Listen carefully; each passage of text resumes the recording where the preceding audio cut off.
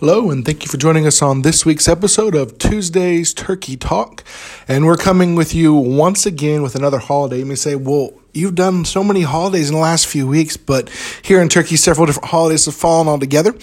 And this one is actually a pretty big one, a pretty important one. It is May 19th every year. It is known as the commemoration of Ataturk, and it's known as Youth and Sports Day here in Turkey.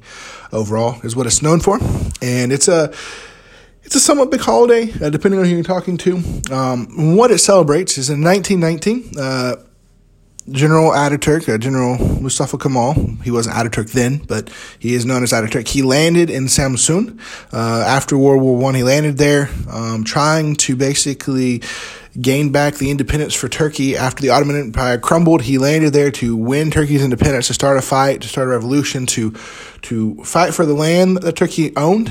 And basically it was a 4-year war that happened, but it started on that day when he landed in Samsun. And people find it a pretty big day. That some people I talked to, they equate it to like we have the 4th of July, where the Declaration of Independence was signed.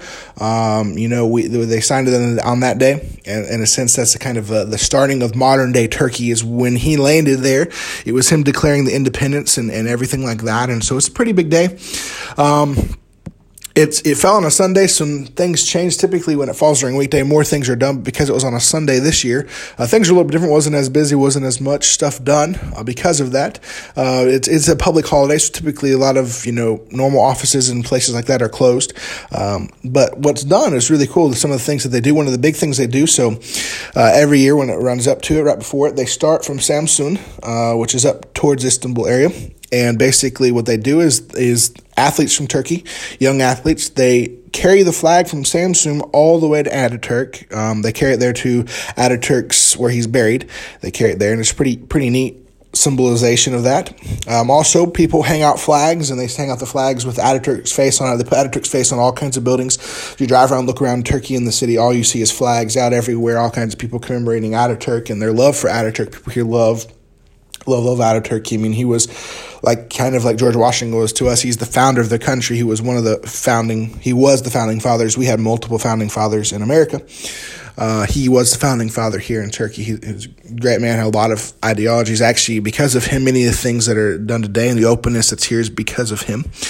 But, some of the things that they do, so it's pretty unique, some of the different things that are done. A lot of people, they'll go to different stadiums and stuff like that. There'll be different sporting events, folk dances. It's all about kids. Kids will dress up in different folk attire. They'll dress certain ways. They'll do certain dances. Poems are recited.